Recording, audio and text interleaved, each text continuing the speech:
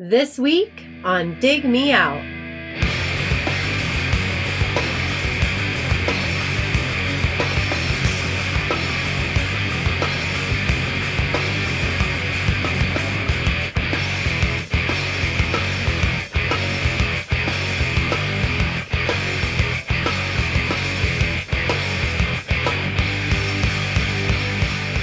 With your hosts, Jason Ziak and Tim Minichi. Jay, we're back. It's the first episode of 2018. Did you have a nice New Year's break? I did. I get a nice 2 weeks off, but it quickly fills up with a lot of things you put off all year. Oh, yeah. Different chores and things you got to get done. So, but it was good. And then you start looking around the house and you're like, maybe we could reorganize that closet or... Oh, yeah. That's the kind of stuff I'm talking about. We got hit with 0-degree weather here in Ohio for a couple days, so it was a lot of fun. Yeah, we got the snow when we were in town. Mm-hmm. And the day we left, it was what was it? Under 20, but it was the day after that I think it got down to 0, 7, Yep. something like that. Yep. Yeah, so we got out of town just in time. Yeah, there's literally days where we had stuff scheduled, and I was like, cancel it, we're not going outside. Like, I had like a visit to the chiropractor, and I'm like, I'm not leaving the house. Tell him we'll come back next week. Yeah. We've entered into a new year, Jay. We have a whole bunch of Patreon listener suggestions to get to this year. 27, to be exact. Plus, All right. We'll have 10 episodes, which will be votes by our Patreon patrons. And that's both our $2.50 and our dollar level voters. So from February to November, they're going to be voting on one of 4 different albums each month that came out in 1998, because this is 20 years on since 98. So we're going to stick to 1998 each month. It'll be 4 albums that were released 20 years ago. And of course, we're kicking the year off with someone who has been a part of the show since the beginning. That's Mr. Gavin Reed. He has 3 picks this year, Jay, because he's won multiple contests. He's like the Cleveland Browns of Yes. Dig Me Out. He is. He's got all the number 1 picks. And but he does a little bit better job with his selections. Has he been trading with other patrons to gather more picks? Well, he won our year-end contests at 2013 and 14. So he's grandfathered in till the end of the show, till we're done doing this. He's got 2 picks forever, and then his Patreon pick, which is this one, is on the books every year. So, and he declined to join us for this episode. He's got another pick coming up. We spread those out, so he's going to get these, in a couple months, and then in a couple months after that. He wanted to come in on another episode, which I'm not going to give away yet, but it'll be a good discussion. So for this episode, we're doing an album that was on the USB stick, the famous USB stick that he sent to us back 7 or 8 years ago, filled with Australian rock that we didn't know about. And it's a band called The Mark of Cain. Now, Jay, I'm going to guess that you are not familiar with The Mark of Cain, like I. I am not familiar with the twist of Cain, but not the Mark of Cain. Exactly. Or Brother Cain. Or Brother Cain. Lots of Cain options when it comes to naming your band. Didn't think about that. So Gavin gave us some notes on The Mark of Cain. He said they are one of the bands that are loved by bands, but they only sell in small numbers. The early CDs were hard to find, and I took ages to track them down. I ended up with a double album of Battle Sick and The Unclaimed Prize. That's the 2 earlier albums. Theirs was an unusual sound for the time and basically unplayable on all but independent radio. These days, it's easy to compare them to Helmet and Rollins, but I think the sounds of the bands developed independently of each other.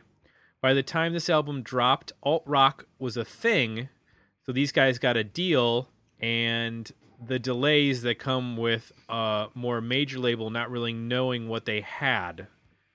An incredible live band with an intensity rarely matched. Although there has been a new album, I think their singer passed in 2016. Actually, it was their old singer passed away from cancer in 2016. We'll get into that in the history of the band and some of the comparisons as well. So, Jay, this band is basically two brothers, the Scott brothers from Adelaide, Australia. That's John and Kim Scott. They formed the band back in 1984. And so originally they had a guy named Rod Archer on vocals, but he ended up leaving the band after a couple years, and they went down to a three-piece. Now, like I said, it's been the Scott brothers with a variety of drummers. In fact, they've had 15 different drummers since 1984. Now, here's the amazing part, though. Of those 15 different drummers, John Stainer, who used to be in Helmet, has been the consistent drummer since 2000. So all those drummers came between 1984 and 2000. Pretty nuts. Yeah, 1984. Wow. Yeah. So originally, I'm curious what they sounded like in 1984. Well, from what I read, a little more Joy Division sounding. Huh. Yeah. Okay. And they were. I'm intrigued. A little more punk rock with the original lineup. So they released a 7-inch. Their first release was actually a 7-inch in 1988. This was back when they were down to a 3-piece. So they had already trimmed the guy who was just singing, and John Scott became the singer-guitar player, with his brother Kim playing bass. And then they released their first full-length record in August of 1989. That's called Battle Sick. It was released on Dominator Records. And then they released their second full-length in March 1991. That was called The Unclaimed Prize. And those were re-released as one album in the later 90s. They released an EP with Steve Albini producing in June of 1993. That was also on Dominator, and that was called Incoming. And then Ill at Ease was released in November of 1995. Henry Rollins produced the album. And this was released on Ruart, which was a major in Australia. In 1996, they released the album Rock and Roll, which was a remix album of previous songs by different artists. And since then, they've released a compilation album called The Complete Recordings 88 to 89. That was in October of 1998. They released This Is This in 2001. That was produced by Andy Gill of Gang of Four. And then after they were separated for a while, and then, or didn't release anything. In December of 2012, they released the album Songs of the Third and Fifth. And that was on the label Feel Presents. So Jay, that's the basic history of the band. They've worked with some interesting folks, with Steve Albini, and then they ended up going out on tour with Steve Albini at a certain point. And then they also worked with Henry Rollins and then Andy Gill of Gang of Four. So interesting group of folks that have worked with this band. No doubt, yeah. Yeah. So let's talk about this record, Jay. And both Helmet and Rollins were brought up in Gavin's comments, and I think that those will come up in our comments as well. But first, tell me one thing that you liked about Ill at Ease by the Mark of Cain. I like when the band, the Helmet comparisons are there. I like when they kind of break from that a little bit and they get more expansive and progressive, I guess. Mm-hmm. So there's a couple songs on here where they get out of just the kind of the riff, the down-tuned riff stuff, and they play more chords. The guitar, there's more guitar melody, and there's just more differentiation between the bass and the guitar in terms of the riff. When they go in that space, I think they become, kind of ahead of their time. They start to remind me of like kind of the more the progressive or modern kind of metal hard rock bands like Mastodon and those sorts of things. And I think they sound heavy. They are aggressive, but still original sounding when they're in that space. So I've got like 3 or 4 songs when they get there.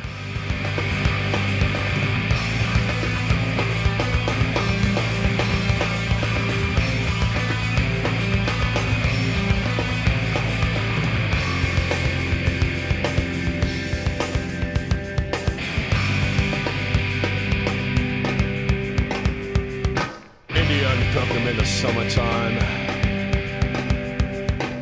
makes you into every time. You are ageless in a dress, powerless. Me too. A flash of blue under the stairs. All the times I could have cared. All the time I have with you. I know where I'd rather be with you. Don't ask me why. Don't ask me why. Indian program in the summertime brings me into every time. It's you. I mean, overall, the sound of the guitars and bass, and especially in that, I guess, in those types of songs, sounds big, sounds full, sounds heavy. I think it all kind of clicks and works for me. Even I guess vocally, I like the spoken word vocal better than the more the growl. So I think they get into these. A song like LMA, the last song on the album, for example, it almost gets into a progressive metal / Lou Reedy kind of atmospheric feel that I think works pretty well. I think it's definitely original for the time and something I hadn't heard before.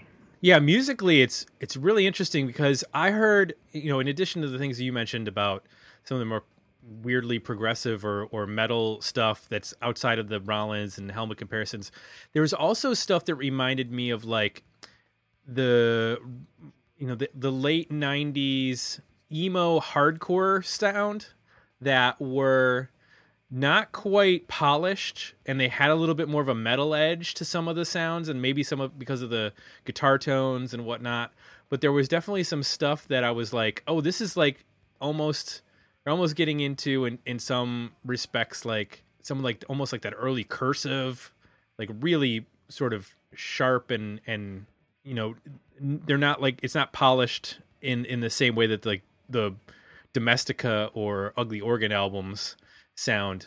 And just some of the weird cross section of like where, punk and hardcore and emo sort of mixed, especially with a lot of indie bands in the late 90s. There was a lot of stuff that reminded me of that here and there, where when it wasn't so, the guitar, drum, and bass all locked in that like Helmet crunching riff.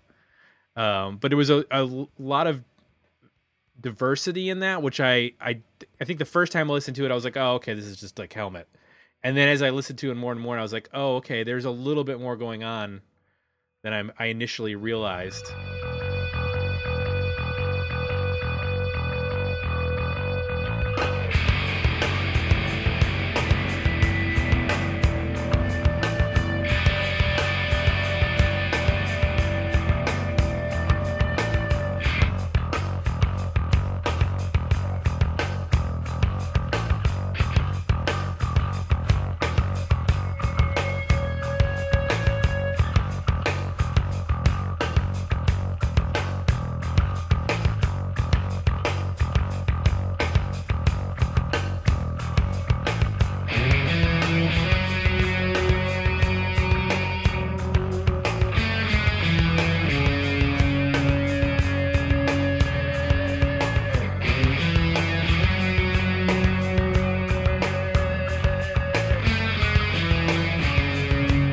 Right with his vocal, like I don't know whether to take him seriously because we'll get into the lyrics a little bit. Some of the stuff is like, it really pushes what I'm guessing is like he's intentionally pushing buttons with some of the lyrics, but when he like dials it down and he's not barking and he doesn't really have a lot of range, so it's either like barking or talking are kind of there's not a lot of actual singing. Right. On the record. that's where he sounds a little bit more natural, is when he's able to like speak as opposed to just yell things angrily at the microphone. But yeah, LMA was a good one. That has interesting sort of, almost progressive sounds to it. The Contender is another, at the end, second to last track, kind of has this like big epic like octave chord riff thing, and it just sounds more expansive. I think that's what I like when they go there. It goes from that super compact helmety sound, it's the that kind of thing. Like and it turns into more of like a sweeping kind of feel that then the bass can then do.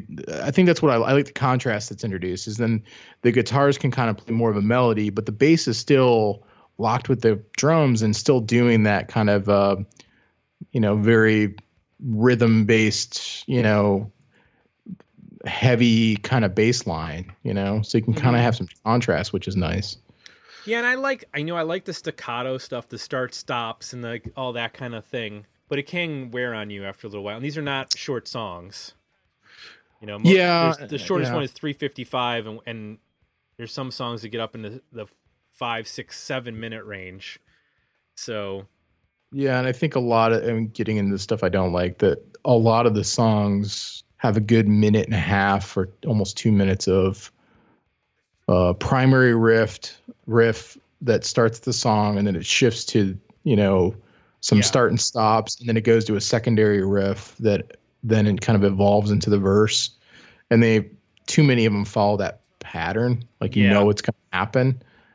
You're like, okay, I've listened. We listened to the primary riff for a minute, and then it switches to the other one, and then there's a stop, and then it goes to the verse. Like, you start to recognize the formula, and it gets a little mundane once you start to hear that.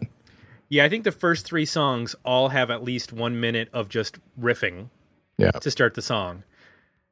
And you're like, wow, all 3 of those songs could be a minute shorter. They could be a minute tighter. Yeah.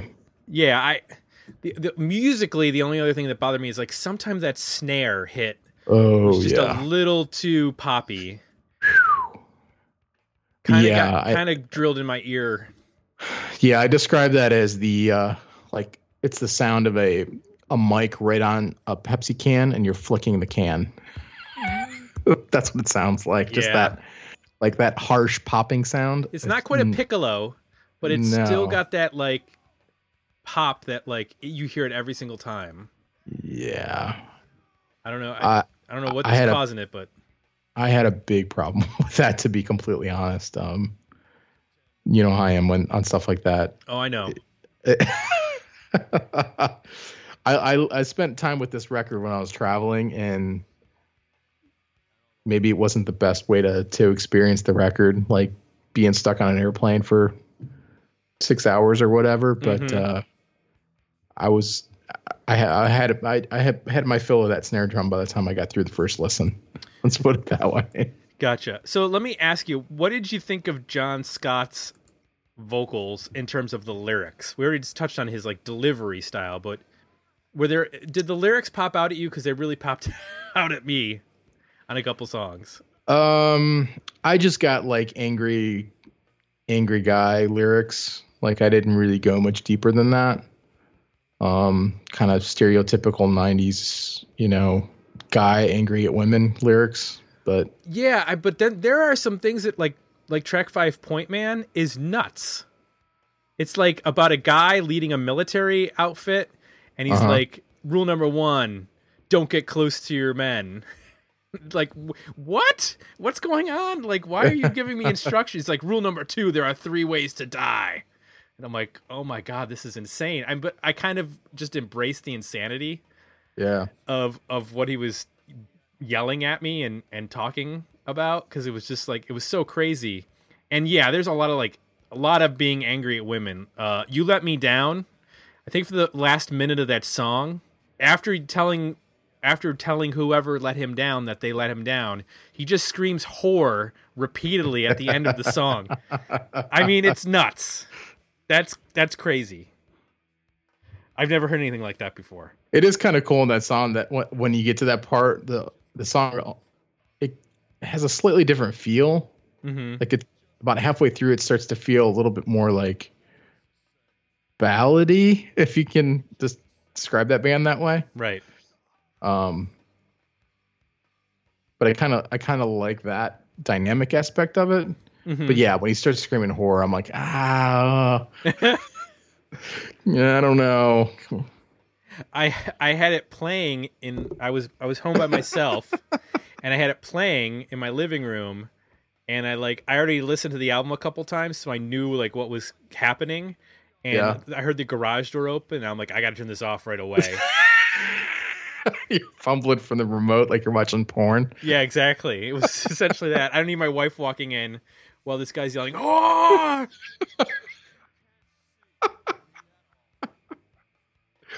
Would have been a little much. Funny. Would have been a little much. Yeah. You let me down. You let me down. You let me down. You let me down. You let me down. You let me down. You're just the same. You're just the same. You're just the same. You're just the same as the others. You're just the same. You're just the same. You're just the same. You're just the same as the others. And that's why we came to tell you. Took us for a ride.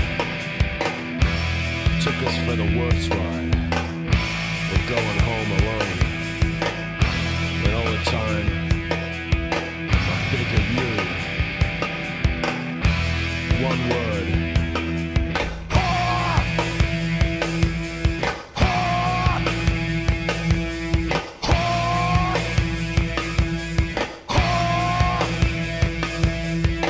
You're just the same. You're just the same. You let me down. But otherwise, I did enjoy his sort of angry, audible assault on my ears. You know, because in thinking back to Helmet, like, I liked when Page Helmet sang, but I hated when he yelled. Did you call him Page Helmet? Page Hamilton. Sorry. I like Page Helmet better. Hey, Johnny Helmet, why don't you play that riff again? Page Helmet. That should be his name. Page Helmet. I know, right? No, Page Hamilton. I like when he sings. I think he's got a good melodic vocal, but when we reviewed Strap It On years ago, like, that record is dominated by his screaming, and I did not care for that. Whereas most people know him from Unsung, where he's singing on that song. So when you hear him yelling on the other songs on the album tracks, it's a bit jarring. So in terms of like this style of music, like, I didn't mind his sort of guttural, you know, barking and talking angrily at me. It's the first time, I think, where we've reviewed a lot of Australian bands, and for the most part, I don't pick up an accent when I hear them sing. Mm-hmm. I did hear. Yeah. Well, because he's talk-speaking so much, right? Yeah. Like, it was the first time it became like apparent, like that we were listening to a band from Australia. So I thought that was just an interesting observation from after 7 years of listening to so many different Australian bands. Like, oh yeah, this band is from Australia. Let me ask you, Jay, this band attracted some interesting talent in the production side of things, with Steve Albini, Henry Rollins, Andy Gill, all sitting behind the board. And that could be a matter of, you know, them getting paid well, but I don't think this band wasn't on a huge label that was throwing money around. So obviously those artists would have to connect with the band and think, yeah, I'm interested in this band. Maybe they heard a demo and thought, you know, I want to work with them. Do you think that in retrospect that this band, you know, maybe could have made a dent in the United States based on, you know, Helmet, and, you know, Rollins had a huge single with Liar. in the mid '90s. I don't think this got any kind of a chance here in the United States. So, putting our time travel hats on, or time travel pants, or whatever you put on. What do you think about this band making an impact in the U.S.? Was this purely a, Australian product, or would they have had some opportunity here in 1995?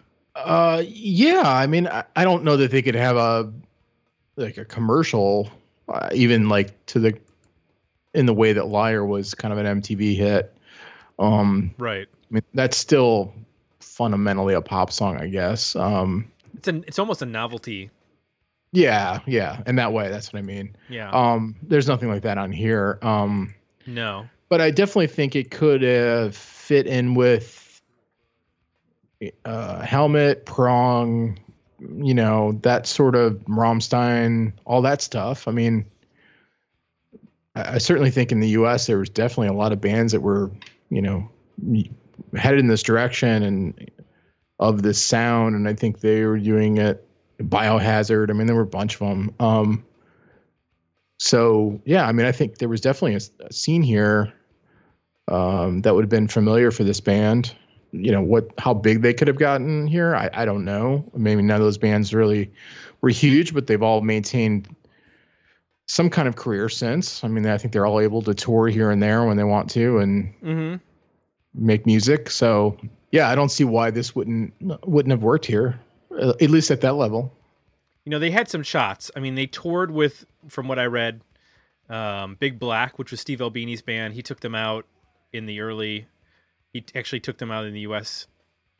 In the late 80s when the first couple albums came out, Battle Sick and Unclaimed Prize. And I feel like he probably could have taken them out opening up for Shellac, depending on how much touring like Shellac did in the 90s.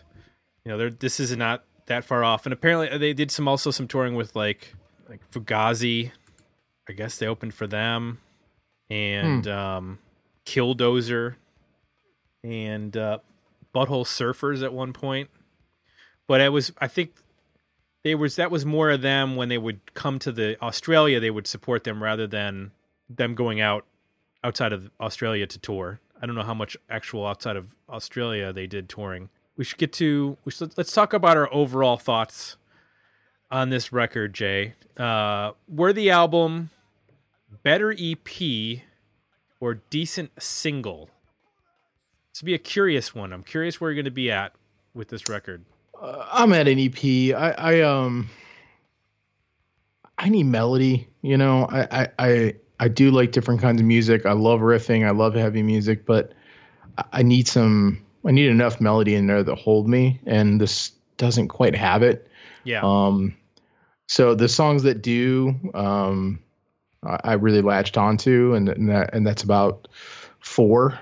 Remember Me, Walk Away, LMA, and The Contender were sort of the 4 that I really tended to gravitate to. The rest didn't do a whole lot for me. Didn't differentiate themselves amongst the bands that we've talked about, at least in that material, and just didn't have enough to keep my interest. So EP for me. I'm of two minds about this record. On one hand, I would like to take an EP and put the craziest songs as far as his lyrics go onto like an EP, and pick the 3 or 4 that work. And then I'm also I would like to hear this as an instrumental record, because I could probably just dig listening to this as an instrumental record. Yeah, I can hear that. With a slightly different produced drum sound. Yes. Yeah, different production would be huge for me. And I could totally, I would love to hear that, honestly, produce it differently, just from an purely engineering standpoint, get rid of all or most of the vocals and only keep maybe some spoken pieces here and there. Yeah. And see what that is like. Because I do think that there could be, I think they work better as to me an instrumental band and sort of creating soundscapes and that sort of thing. So I guess I'm at an EP, but I could do an album if they completely change the album. So there you go. That's so Gavin, all. Just change everything. Yeah, if you just change everything, we'll be cool. Gavin, this was an interesting pick. We thank you for bringing this to our attention. We're looking forward to your next pick and then your pick after that, because you have 2 more this year.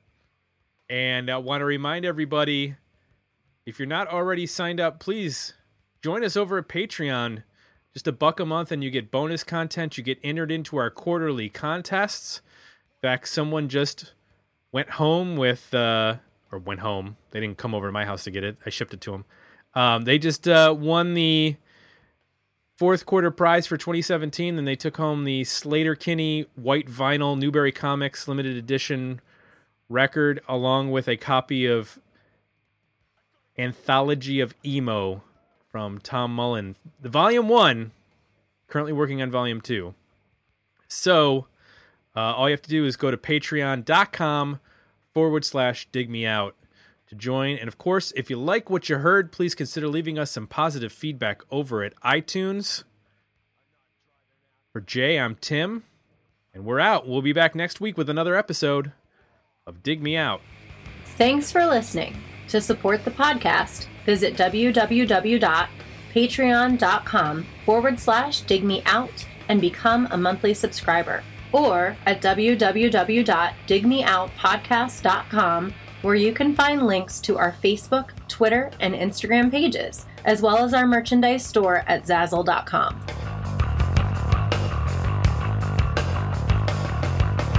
I want you to listen up very carefully, because what I gotta say may save a life. First thing, don't get to know your people too well. Secondly, there's 3 ways to die. The first is man-made. The second